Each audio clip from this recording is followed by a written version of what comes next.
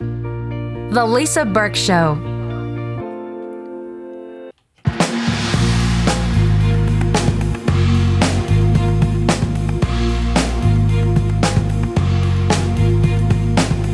Hello everyone and welcome to the Lisa Burke Show, where today we are going to talk all about Chat GPT.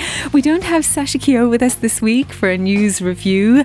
She is having a well-deserved family weekend. So hello to you, Sasha. For once you're not in the studio with us, but we'll be back with Sasha next week.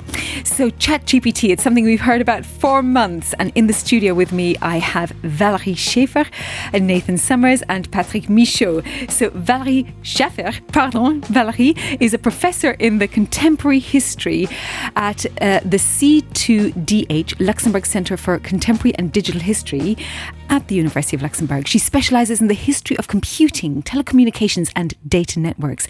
And her main research interests are the history of the internet and the web, digital cultures and infrastructures, and born digital heritage, especially web archives. Valérie is currently the principal investigator of the Harvey project. We'll talk more about that. It's a project running from 2021 to 2024, which is supported by the Luxembourg National Research Fund and dedicated to the history of online virality. And she is a co-founder and co-editor of the academic journal Internet Histories, Digital Technology, Culture and Society. Nathan Summers, you've been on this show a long time ago, before we had radio, in fact, whilst it was still a podcast. You're an AI Research Analyst working for the Luxembourg Tech School, which is a non-profit educational and research organisation based here in Luxembourg.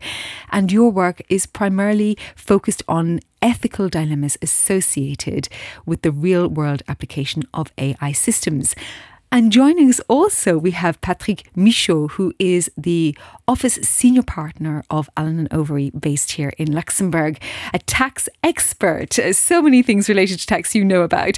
A member of the Tax Committee of Invest Europe, a member of the board of the Luxembourg Private Equity Association, LIPA, and a member of the Tax Steering Committee within the Association of the Luxembourg Fund Industry, ALFI, here in Luxembourg. So welcome to all three of you.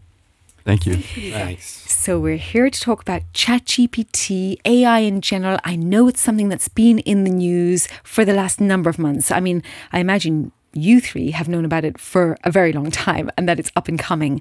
I'm going to start with you, Valérie, because your work is all about digital communications, the web and everything related to the history. So where are we now in the world that you've researched throughout your career when it comes to ChatGPT? It seems like another real step change, a real disruptive tool. We should keep in mind that artificial intelligence is not new.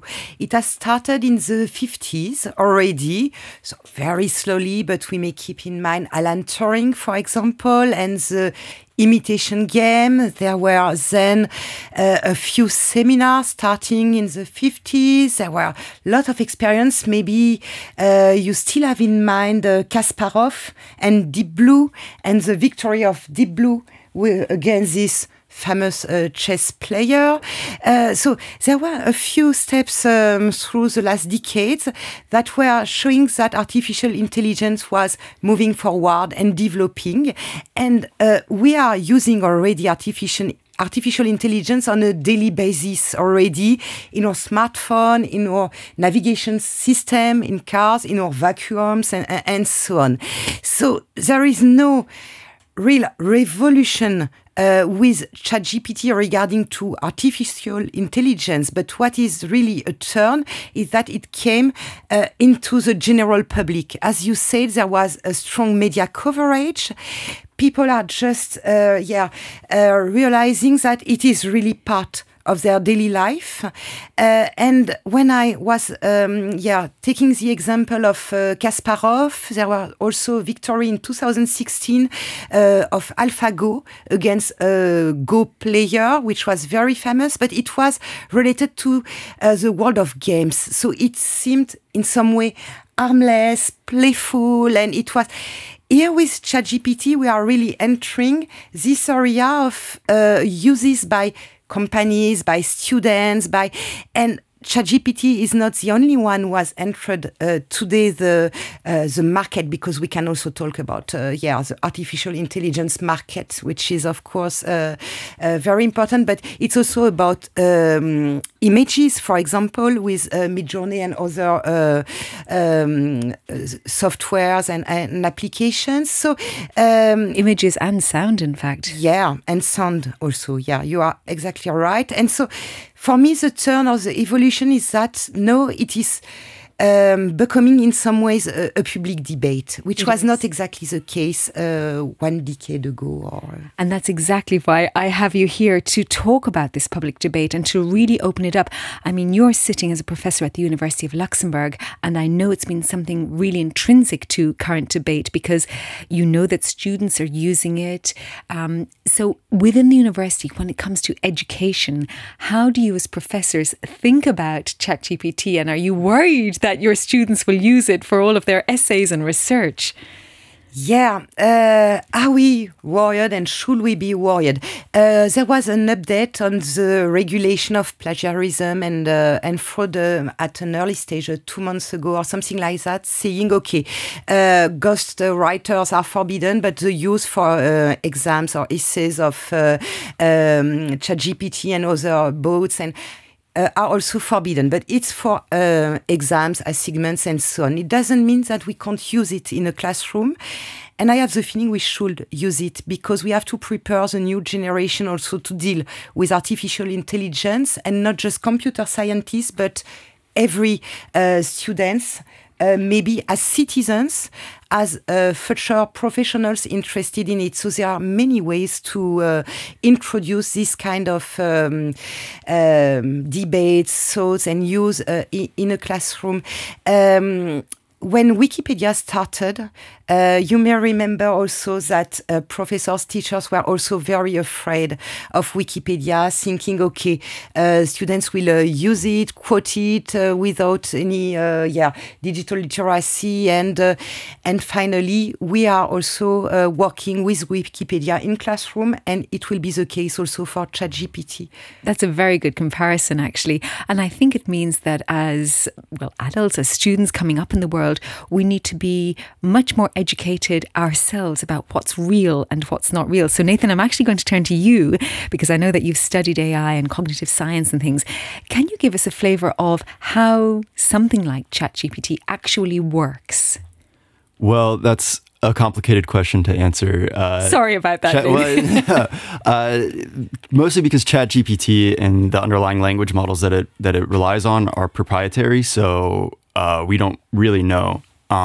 In general, the way that we're seeing these current AI models work is the current prominent paradigm in artificial intelligence is this idea of machine learning. So you have these huge neural networks with hundreds of thousands of interconnected nodes. And when you say neural networks, when it comes to computing, just for those who are not computer savvy, what do you mean by neural networks and the deep learning? So neural networks take their inspiration from our own brains, and they basically try and recreate that in a digital environment. So the way that our brains have neurons and they're connected via synapses is similar to the way that the nodes in a machine learning neural network are connected to each other through their connections, and they have like weights and everything, but that's a little bit more in depth than we need to go. But basically the issue is that we don't really, they're not explainable, these models. So we can get very good outputs that are usually correct, but we don't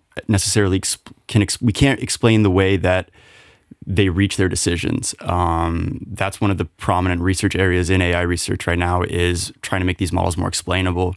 On the topic of correctness, as I mentioned before, there is a chance that AI provides incorrect information. This is particularly salient with the rise of chatbots like ChatGPT and similar, where they produce what are called hallucinations.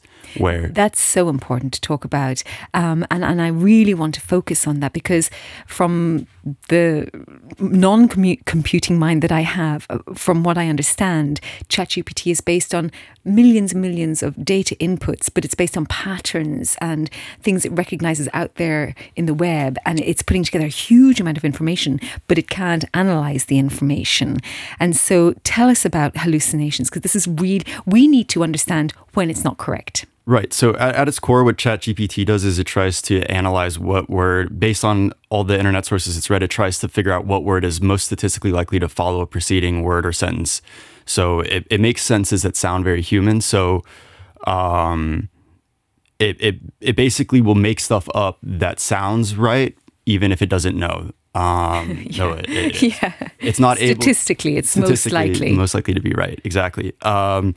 It was only trained on internet data up until I think 2021. So anything after that, it's not going to know anything about. It will make stuff up about it because it's also not able to assess the truth of what it was trained on. Yeah, I read that about the update being till 2021.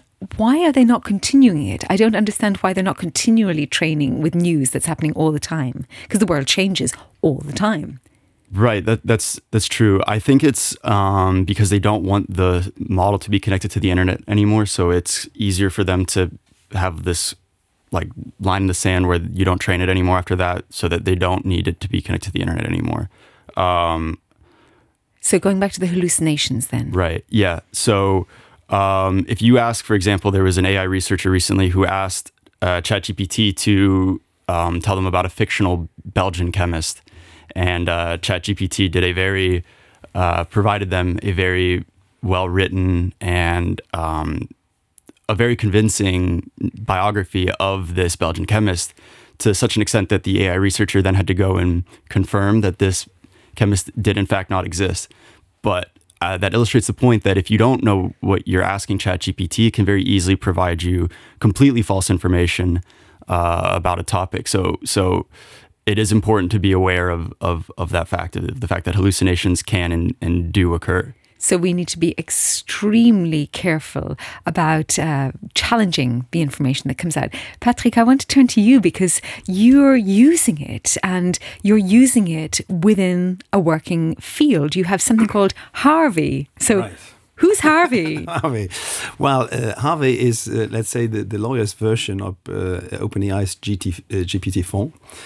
So it's actually a startup which is funded by OpenAI, and they have basically trained GPT-4 to become lawyers, so to speak, right? And as a firm, actually, we were lucky in a sense that we could start using Harvey since November last year. Which for me personally has been kind of an eye-opener, right? Because I'm not an AI expert, and I didn't really deal that much with AI, but the first time I used Harvey was really very powerful, I have to say. So in essence, you can use it as you would use Chat GPT, but you would ask legal questions to Harvey, right? So you could ask him about doing some research, trying to solve a legal issue, write up a contract, preparing a slide deck for presentation, whatever it is. It's very versatile. But as we just discussed, indeed, it can hallucinate as well. So obviously, it's just a tool. It's just a tool lawyers would use to do their work. But all the output from Harvey needs to be carefully checked. Make sure there's no mistakes, no hallucinations. Before, obviously, then we adjust the piece of work, the advice, and would be able to send it to our clients. Because obviously, as professional lawyers, we assume professional liability, and we need to ensure that the advice we provide is entirely accurate. So it's more kind of a tool which is helping us, and which might also increase a bit our efficiency.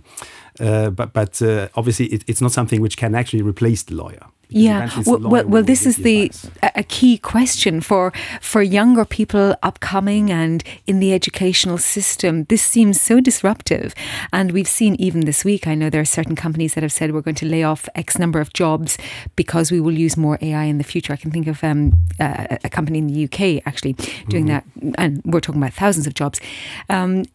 Do you think it will cause a change, for example, in the legal profession? It is one of the professions where people think it will change quite a lot. Yeah, it will definitely have a substantial impact. We're just in the beginning of it, right? So currently, we think that maybe in terms of efficiency gains, a lawyer might gain 1 to 2 hours per week, let's say, when he's using Harvey. So it's not the huge impact yet, but it's a helpful tool. But obviously, I think that AI will be used more efficiently in the future, and in particular with everything which is process-driven work, or everything which is very standardized work. I think in the medium term, Harvey or other AI tools obviously could have a significant impact. So obviously, that's difficult to predict, right? We'll have to see how this plays out. But I think it's also an opportunity, because basically the time donors will save on standardized, plain vanilla, sometimes actually boring work, they can use indeed on the more challenging, the more interesting work. And that means that overall it's very difficult to say whether there would be a reduction of headcount or not at this stage. So we actually, as a firm, we see it really more as an opportunity also for lawyers to focus on the more challenging, interesting work. And we'll come and talk about that much more just after this very short break. The Lisa Burke Show. So, Patrick, you were saying about the change that we're going to see in the legal profession as just one of many professions. Now, can you tell us a little bit about the risk of over-regulation and AI, that juxtaposition? Mm-hmm.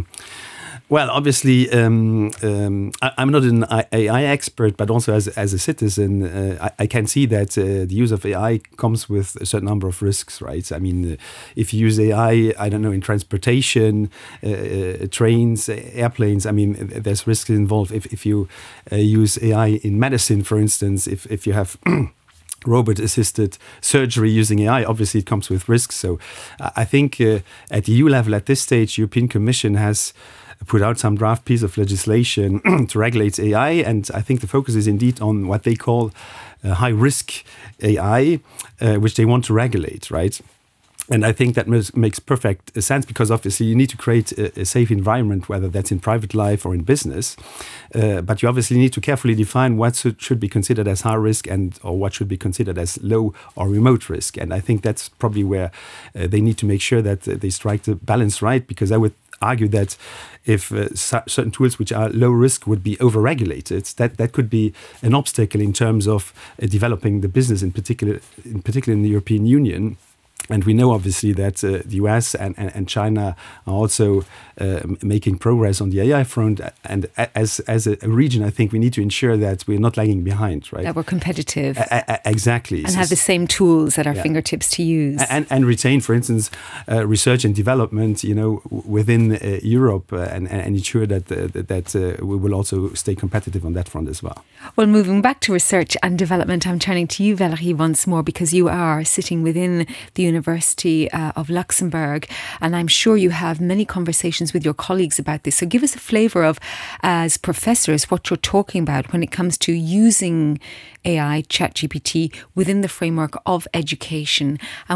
I've heard you and also your colleagues say that repeatedly, it's something that we will need to use to learn how to use and not shy away from it, but use it as a basis. And from that, we step off to further learning. So tell us a little bit about how you're thinking about using it as an educator. Yeah.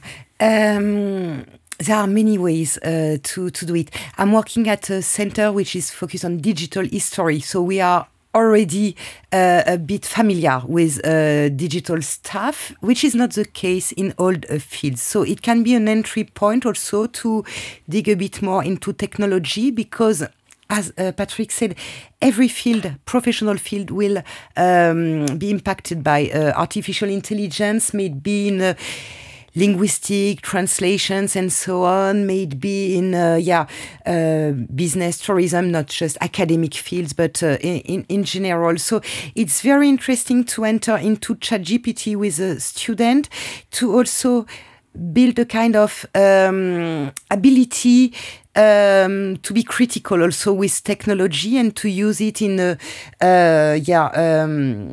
reflexive way, or to be able, as you said with hallucination, to know that it won't provide eventually the truth. Something very interesting is that there are bias also in these answers, because it's relying on finally human knowledge, which is full of asymmetries, of bias, and so on.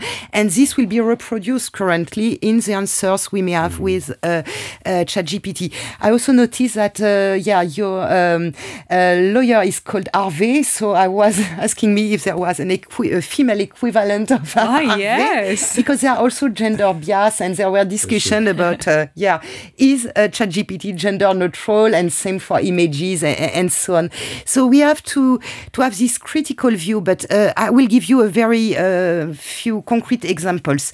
We could ask the student to start by answering a topic with ChatGPT. Then they should have a look and said, okay, what is accurate? What can I improve? Is it an academic answer? And we can ask ChatGPT to give more references, but there are false references, and sometimes it is also inventing some quotations. But it's a way, for example, for beginners in history to say, okay, there is a lack of footnotes, of references. I will do it in another way. This is not the kind of writing that an historian would use. Then we can work with them on improving the answer. And it may be because the question was not well defined. So to go deeper in the topic, asking more accurate questions to ChatGPT, we can ask them also to have a look at, is it reflecting the common trends on the web, like on Wikipedia, on Google? Is it also something which is equivalent to what you have as a knowledge? What does it provide for you as new answers? What is missing? So we can really work with it. And then you can also enter the system, the way history is also shaped, and in the digital world, in Wikipedia, on Google, but also by professionals. So there are plenty of possibilities in the field of history already to use this kind of exercise. Of course, it should not be the core of our teaching. We can't spend a whole semester just discussing with ChatGPT on how to write history, but it can really be a few hours. And I really think the students will be also very happy to have this kind of connections with current technologies. Last example, I discovered, because my teenagers were just entering the kitchen and saying, on Snapchat I have my AI. I was not aware that it has been implemented on Snapchat, and they were already using artificial intelligence in conversations with friends, and I was really puzzled because I had no time to have a real discussions with them on how to use it. Be careful with your data. Don't give too many informations. You are also, young people. One is 15. I don't want also ChatGPT to make decisions for her. And it's not just in the field of school. She may ask questions about, her life as a teenager and so on. So it's also, a real thing.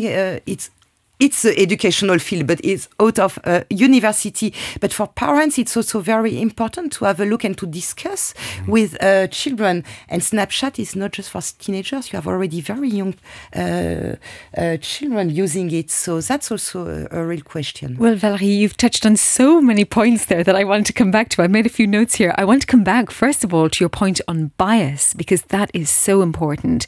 And maybe, Nathan, you can come in here too to reflect on that, because when it comes to how the information, and of course we don't know exactly how the information was put into the system, a lot of information there, but the information is intrinsically biased because what's available to it is intrinsically biased. It doesn't cover the world, really. It doesn't cover all continents in the same way. It doesn't cover all languages in the same way, because the internet is often in English, for instance. So can you talk to us a little bit about what bias sits within something like ChatGPT?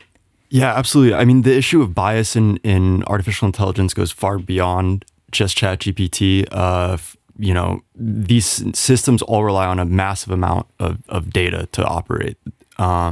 So because the data that we have is biased because of historical biases in society because of the way that we collect data, because of sort of the Western focus of the internet as we know it today, where it's a lot of it is in English. The people that have access to internet are privileged to a certain extent. The data that we collect about our society is going to reflect those biases. Machine learning algorithms trained on those, on that biased data is going to reflect those biases. And if people keep using AI to do stuff, you're not going to be able to combat those biases. You're going to end up reinforcing them societally. Chat GPT is a little bit less clear because it is a language model. So how do you reflect bias in language? I mean, there are certain things like you mentioned earlier about why is the legal AI referred to as Harvey, a masculine name as opposed to some sort of feminine name. I've heard a lot of students in the classes that I teach and refer to Chat GPT using male pronouns, which is not the system itself, but I think still an interesting reflection of how people sort of view it. But that's very interesting. And related to all of this, of course, it's a separate point really, but other things that you mentioned, how do you ask questions? Because this is very, very important as well. Right. That's a whole field, I guess you could say, that's sort of becoming more apparent. People are starting to put prompt engineer on their CVs because they know how to quote unquote properly ask. That's a new job. Yeah. I'm a prompt engineer for AI. Yeah. Wow. Exactly. Tell us more about this new job. Because like you mentioned earlier, it really does matter how you ask ChatGPT questions and asking it to expand on certain aspects of its previous responses to you. So knowing how to provide the system the information to get information that you actually want back out is a skill. I don't know if I'd go so far as to say it's engineering, but it's certainly a skill. Can you give us some examples? Any examples that spring to mind about ways in which you can adapt a question in order to open to all of you, really? Well, for instance, if you have a topic you need to look into, right? In the first instance, rather than just putting in a question there, you could ask Harvey in this instance to basically come up with a structure for response, which actually would come back to you with a breakdown of different types of concepts which fit with the idea. And then you could treat each sub-concept separately, asking further questions, right? So usually that would improve the quality of the answers rather than just putting one question in there, just as an example, right? Yeah. I think kids can actually do the same when they want to write an essay for school. A lot of my job is writing reports or briefings and stuff. So I do tend to use ChatGPT for outlining and stuff, and I find it incredibly helpful for that task. So I'll ask it a question like, "What would be a good outline for a report on this topic?" And it would provide me an outline. And then what I like to do is I like to ask it, "What information do you need to refine this outline to better suit whatever goal I'm trying to do?" And then it will give me some piece. It won't give me the information, but itself that I need to provide it, obviously, because it doesn't know that, but it'll tell me what it wants to know. And this is very useful information, I think, for people who don't use it or know it as well as you do, Nathan. Just expand this idea, how that's very useful for people who want to construct a report or, dare I say, an article, a news article. Give us some more examples. This is useful. Right. So if I wanted to write not that I'm saying I'm going to use it for this episode, but wouldn't that be useful? I might do that now. So how should I, for example, no. So give us more examples. If you wanted to write an article on the academic implications of ChatGPT, for example, you would ask it, outline an article for me on the academic implications of ChatGPT, and then it would spit you out its response, and then you would say, what information would I need to provide you to cater this outline more to a international community residing in a small European country, such as Luxembourg, and questions along those lines. And then it would tell you, it will ask you certain questions like, how many readers do you expect to get on your publication, for instance? I'm not entirely sure exactly what questions it will ask you, but it will ask you a series of following questions that you answer, and then it can then refine the outline in light of that new information. And that makes it a lot easier than you just having to sort of guess what information would be relevant to it. So it can explicitly tell you what information it needs to make your thing better. So as a tool, I think it's an incredibly powerful and an incredibly useful tool that I personally make use of. But I do think that with all of that, it is still important to bear in mind that there are inherent flaws in this technology. There's issues with hallucinations, with bias, as we mentioned already. And that's just to name a few. There's several others as well. And we'll be back with more on this just after a very short break. Lisa Burke on RTL Today Radio.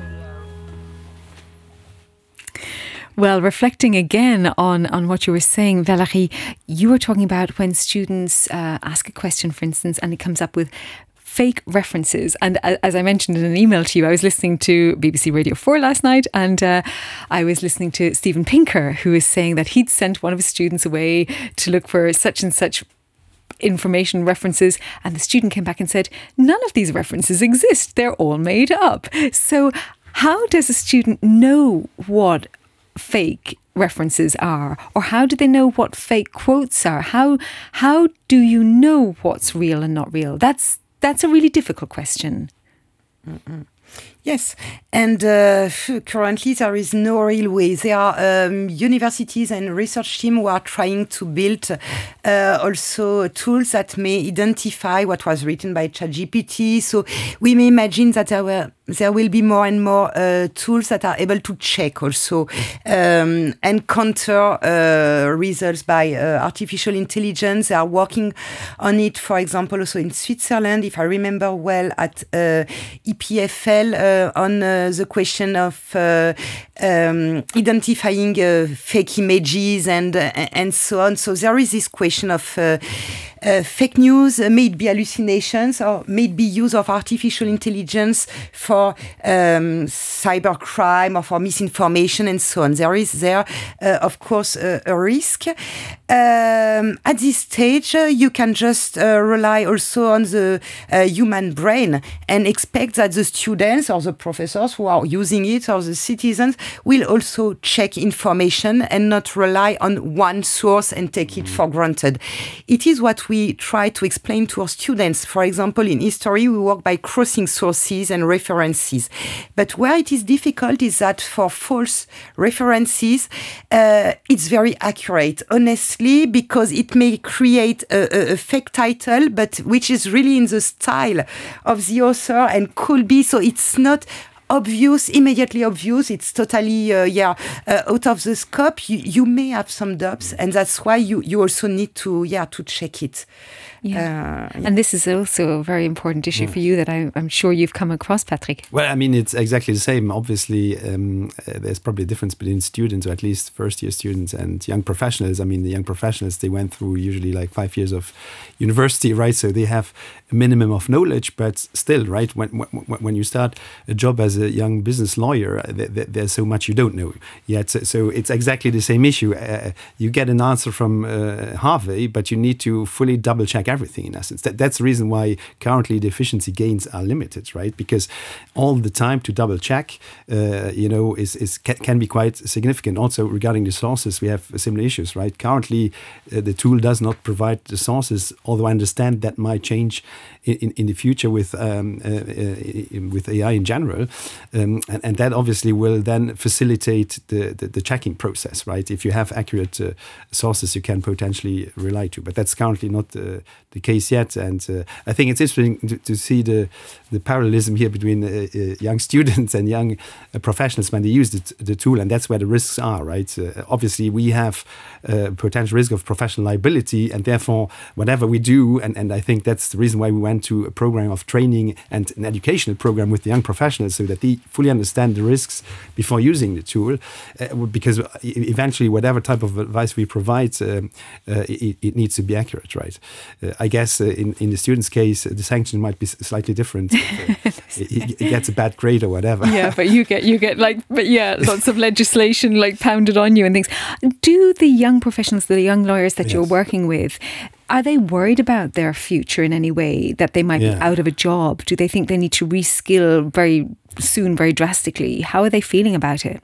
Well, I think it's a mixed kind of excitement and worry, right? I mean, they are very excited because this is obviously amazing, right? I mean, in particular, if you didn't really deal with it the first time you use it, you're very impressed. I mean, that was also my case. But then, there's also the worry around the potential reduction of headcounts, etc. But I think currently the excitement probably outweighs the worry, and also in terms of the worries, as I said before, it's a bit unpredictable. We'll really have to wait and see in the medium term what the actual impact will be. And I'm a very optimistic person by nature. I think we will definitely be able to use the access time to do the more interesting stuff. So I'm actually not so worried so much. I want to also bring in the idea of IP, intellectual property, when it comes to, basically every field. If you're writing research papers, of course, legislation as well. So you've thought about this. Yeah. As you mentioned at the beginning, I'm a tax expert. I'm not a copyright expert, but I looked a bit into it. And indeed, it's interesting because as law currently stands on the copyright side of things, it only protects creation by individuals, by natural persons, right? And also it requires some form of originality, and originality usually in copyright relates to a process of creativity, of personal aspects to the piece of work or the artwork you produce. So actually, I think at this stage the view is that AI or Chat GPT, whatever AI tool it is, can actually not create and own copyright protected work. Right. So that's, I think, the legal analysis at this stage. Obviously, if someone is using it to create a piece of art and there's originality, then that might be different. Then the natural person creating the piece of art with the help of AI could still create copyright protected work. It's going to become rather complex, I think, in the field of, all fields again. I mean, I'm looking at you, Valérie, thinking about this, and I'm also thinking about IP. It's quite a complex picture, the near future. And there is a kind of double question because ChatGPT is using content that may be protected by copyrights and by authorship and so on. So there is one question there. The second one is the use we may do of what ChatGPT has produced. For example, if I rely on ChatGPT for working, for writing an essay or code, because you see a lot of computer scientists who tested also ChatGPT for creating code, and it was improving the code or it was writing it in a different manner. Should I quote ChatGPT and say with the support of ChatGPT? Plus, in the future, we may have also, no, it's free, so every time ChatGPT is free for the general public, then you have some offers, and Harvey is probably not free at all. But the basis of ChatGPT is free. So there is this famous sentence: "Si c'est gratuit, vous êtes le produit." So it's free. You are the product. So they're also collecting data and so on. So there are a lot of questions also related to personal data, GDPR, and it was the case when Italy also asked for stopping ChatGPT at some point, telling also there are legal issues with data privacy and so on. But so you have plenty of questions related to legal issues, but also we may imagine that we will have more and more tools that may be also proprietary or may have a cost. And we were in the scientific field also quoting the tools we were using. So at some point, for author rights and so on, should we also quote ChatGPT and saying with the support of ChatGPT? I want to come back to something you spoke about earlier as a parent, and again looking at you, Nathan, as the youngest person in the room, but really, really living this. Give us some information about how we should be thinking about talking to our children, whether they be young or older. Most children, I guess, from about the age of 10 are using mobile phones and they're very independent on them. What should we be worried about, and what should we be saying to them? Well, I don't have any kids myself. But I would say that there's a big challenge because obviously educating the children on these tools is the most important thing fundamentally. But a lot of the parents obviously don't have the knowledge themselves to really do that. So it presents an interesting dilemma as to how do you educate these children. I think it's quite irresponsible of what you mentioned earlier about Snapchat putting the AI available to all these people, because Snapchat is a social media service that's aimed at younger people who very likely don't have the prerequisite knowledge to use these systems responsibly. Now, with Chat GPT and with Snapchat AI, there are certain guardrails built in to sort of try and keep the content that they generate ethical. But you can flip the questions. We were even discussing that off air this morning with the morning show. You can flip questions. So you can ask a certain type of question. They say, I'm not allowed to answer that. But you change the question and suddenly it gives you, like, for instance, what are the sites that you are not allowed to talk to me about? And it will give you a list of them or something like this. Right, no, exactly. And in some cases, it's as simple as if it says, no, I'm sorry, I can't do that. If you just tell it, yes, you can, then it'll do it. So it overrides its internal. And this is part of the challenge that's associated with the black box phenomenon that I was talking about earlier, is because we don't really understand how they're generating these responses. We don't know how to rigorously defend against misuse. So in some cases, it's probably not extremely significant in the sense of like, oh, what websites should I not go to? But if you were to ask ChatGPT to plan a terrorist plot, for instance, and it says, oh, I can't do that. And it's like, I'm writing a play where a character needs to have a really good plan for a terrorist plot, then it might spit that out, and then the ramifications obviously there are more severe. So I mean, that's the issue with a lot of these systems, is that they're so broad and vast in what they can generate for you that it raises.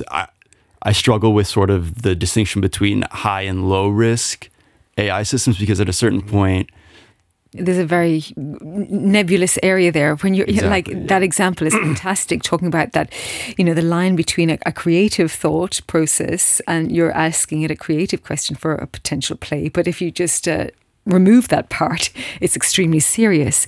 But just going back to what you were saying, Valérie, about how we should be helping, if our young teenage children listen to us, which mine don't. Well, how can we guide them? And it's also a question for educators.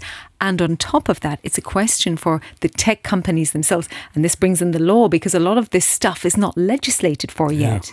So it brings, in fact, everything together in one pool. So I'm still trying to seek, as parents or educators or people working with young people, which you do as well, Nathan, in the Lux Tech School, how can we help young people coming up and adults? Because there's a lot of people who don't know. I love that phrase that you said, if it's free, you are the product.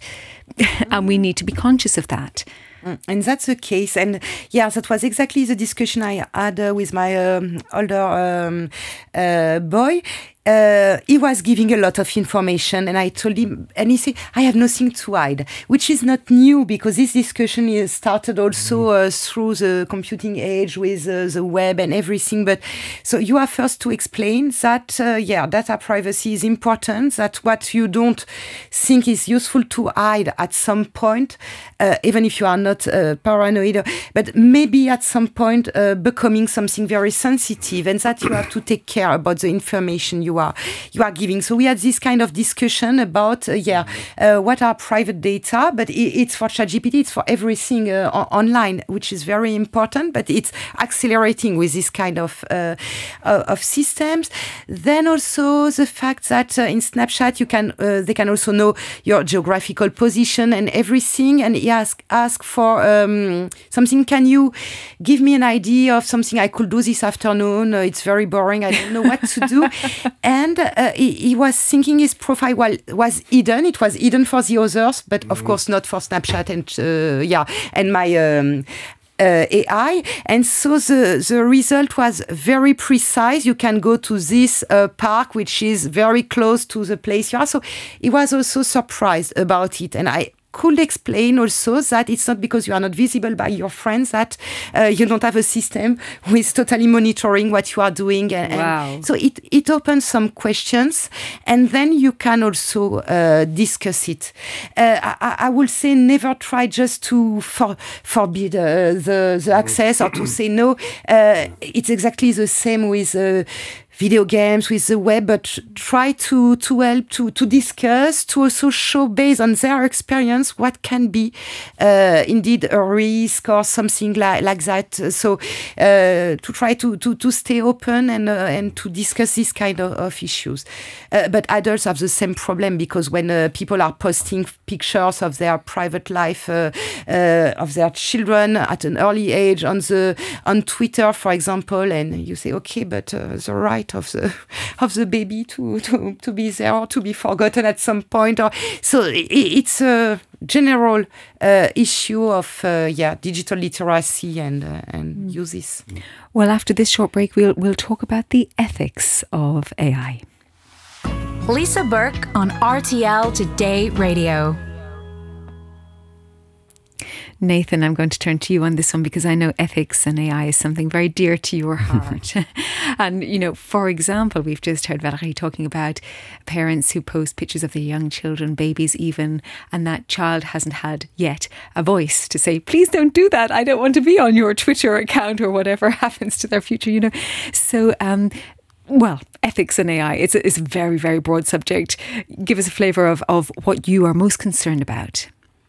Well, we've discussed a lot of it sort of surface level so far today, where because of the capability of these systems and the vast sort of things that they can be used in, they can be used by good actors, which I think is the majority of people who do use them, but then they can also be used by bad actors. Now, I don't think that it's feasible or even should be restricted, to restrict them, or that they should be restricted at all, but well, not at all. But it's bias obviously is an issue. The dual use nature of these technologies is it brings a lot of ethical issues to the forefront, and it's a challenge. Ethics in general is obviously challenging. There's not ever really a clear-cut answer to how you should approach a certain topic. So research into these systems, learning more about how these systems work is imperative to figuring out the best ways to sort of navigate this emergent landscape that we're seeing. And it feeds into also, in a different way, it feeds into the job market changes, because we have these ethical questions, and it also suggests, I mean, imagine you're asking yourself a lot, Patrick, in the job market coming up, how will this affect things, and what is ethically correct to use? I mean, we've had it in the educational system as well. What is ethically correct to use? Chat GPT or AI, for instance. Yeah, I think it's probably an issue which everyone has to deal with, right? I mean, obviously, as a lawyer, we're typically more focused on legality rather than ethics, right? And just coming back to what you just said before, in particular, let's say bad operators using ChatGPT, for instance, I just read a report from Europol where they basically looked at some use cases for criminals, right? Which is really interesting because criminals have been using ChatGPT, for instance, to create phishing emails where they want to, get access to your credit number details and these kind of things. And just by using ChatGPT for the text, but also the code to create the phishing emails, that actually improved the quality of these phishing methods, right? And that's something which happened as soon as ChatGPT was issued. And obviously, that's a big question for law enforcement agencies as to how they can combat that. But that's obviously already on their radar screen, just looking at the report I was reviewing. So as a lawyer, I think we're more focused on, what's legal, what's illegal, and where does AI come in on that front. And then the next step, we discussed it, is really more about regulation. What is high risk, what is low risk? Can we actually make a difference? Some may argue now, that even ChatGPT is high risk because it allows criminals to create phishing emails, right? I would also rather sustain that you need to keep it open and free and really focus on awareness raising and education. As a parent also, I think it's something we discuss back home, just to raise the awareness of the kids so that they fully understand whatever is coming out of a chatbot. It's not necessarily, the truth. It's not necessarily reality. And they also need to build their critical mind, I would say. Yeah. And how do you do that, Valérie, when you're talking to the students? How do you help them develop their critical mind? Because that is something that we need so much as we move into this new future. Coming just, and I will come back to your question, but on ethical issues, there is a question of transparency and acceptability to transparency, because I would like to know when I'm taking, I don't know, a flight or a lawyer, or what he is using and what, and the risk, and there is no transparency at this stage. I would say acceptability. Where do we want to go? Because we are talking of systems that have no clear limits, because they are more focused on something, creating images, answering tasks. But if we imagine a general artificial intelligence playing in all our fields, there will be also this question of how far we want to go. And movies were already forcing a lot of stuff. It came artificial intelligence with Space Odyssey and so on. But you may remember this wonderful movie, Her. Which was also, there this guy falling in love with a female chatbot in this case, and so it will raise a lot of issues in our relationship with also chatbots, and if you practice ChatGPT, I don't know if I'm the only one trying to stay polite with ChatGPT, but it is so polite and respectful that I'm also asking questions, saying thank you, please, and so on, which also, you may have, I'm not in an affective relationship with ChatGPT, but you may imagine we are talking also about developing bots for elder people and so on. We will have a lot of ethical questions related to our relationship with robots. So coming back to your question we had the same question at some point with media literacy. 20 years ago, or it was a question on how to also help students read the press, see movies, or it was probably less complicated, but it was already a question of how do you prepare the young generation to being citizens, professional, dealing with information, and it's accelerating very, very fast. And in this case, I really don't think you can avoid also to have a bit of technical skills. You can't just say, okay, give accurate question. You have to explain in some ways how it works, to go a bit in the pipes, in the shadows of this system.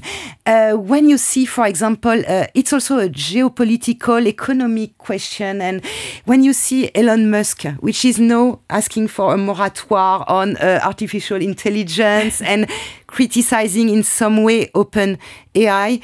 He was one of the founders, is now developing something which is Truth GPT, saying, okay, I want a word of truth. And when you see how he's acting with his employees and with Twitter, and for example, cutting access to a researcher to the IPA for having data and providing it at a cost which is totally crazy. So we have also to be aware of these giant platforms that are developing also, and companies that are developing artificial intelligence. So it's an interdisciplinary question, I will say.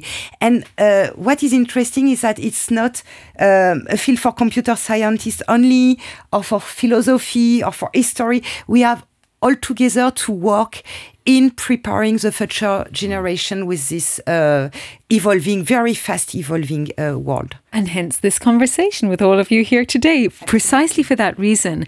You mentioned Elon Musk. Of course, it's almost impossible to have this conversation without one mention of his name. But it also just points to the power of the big tech companies.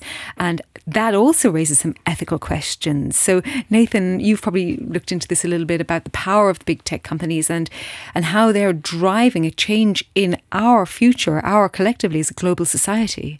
Right. I think key to all of this is the huge profit motive behind this development in AI technology, right? So Microsoft spent billions of dollars on OpenAI to fund them, gave them a bunch of free Azure credits to do their work. And Google is trying to launch a competitor. Meta has attempted to launch a competitor before. It makes sense for these companies to do this because not only of the massive amounts of money that's at stake, but also because they're the ones that have all the data, and because these systems are so reliant on data to be trained and to work. you're not really. It's challenging to see these developments coming from other places. Do you think it's too based out of the US? Well, I mean, yeah, I guess in a sense, I would say, yeah. It is challenging because a lot of the internet in general seems to be based out of the US. I don't know how you would really combat that. I mean, you are seeing startups in Europe, and obviously China has a huge AI industry as well, which has other issues that we probably don't have time to get into today. But certainly there are issues because obviously the US has less stringent data privacy protection than Europe does. So you have to sort of ask, like, what is happening to my personal data at these U.S. companies, and how is that being used sort of against my will, because you don't really have any say over how your data is used by these big companies, and so there's an inevitability at some stage that it is going to be these companies that are doing it because of the capital that's required to build these systems, and because of the data that's required to build these systems. So that is definitely do these people have my best interests in mind, or do they just have their shareholders' best interests in mind? And in my perspective, it's probably more so the latter. Right, yeah. Okay, so it's not exactly how the World Wide Web started out of physicists at CERN. So it's a different background there when it comes to big tech. Well, we're coming into our closing minutes, so really to wrap up, when it comes to people who want to become lawyers, people in the legal profession right now, over the last few months, since you've been using Harvey without the current female counterpart, but I'm sure you'll build one. Are you hopeful for the future? Give us some takeaway thoughts. Yeah, just maybe one comment on Harvey's name, right? It's an independent company, so I don't have a clue why they call it Harvey. It's not A&O who designed the name, which is interesting. Whatever the reason is, it would be interesting to know what the reason is, right? But just looking at the future, I think, and that will be equally true for loads of sectors and professions. I think even if you don't go into computer science, whatever you study, I think obviously AI and tech more generally will be super important for your future careers. So I think, and we will see more of that in universities in the years to come. I think obviously students need to focus on it to get a very good understanding as to what the challenges are, what the opportunities are, to better understand these tools to prepare their future careers, whether that's in law or in other sectors. Thank you, Patrick. Valérie, when it comes to either being a parent or an educator or within the realm of a university professor, some key takeaways on how you're adapting your teaching and your research in today's world. I fully agree with Patrick that it's a concern for everybody, and it's a challenge, an interesting one. But in the field, for example, of web archive in libraries, we have more and more web archivists that are coming from a background of engineering.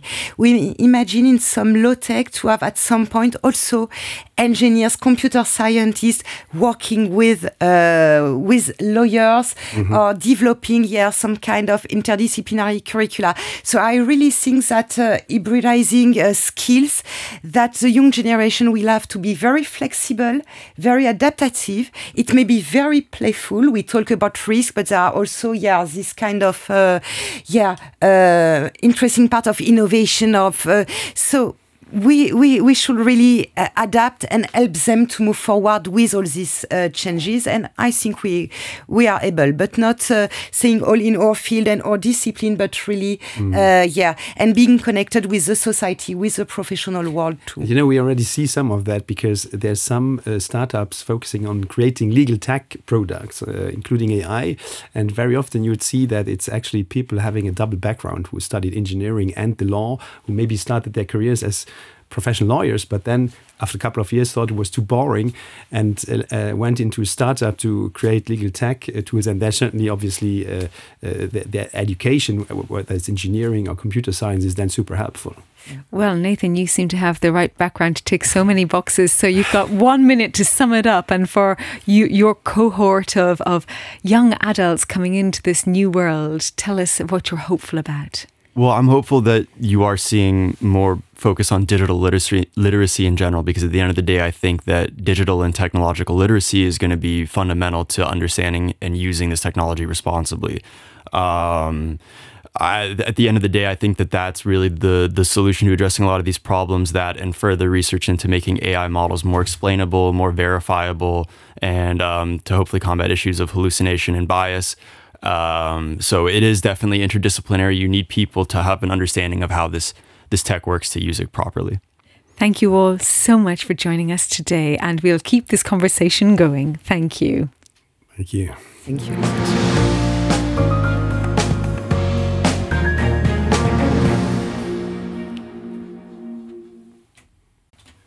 RTL Original Podcast.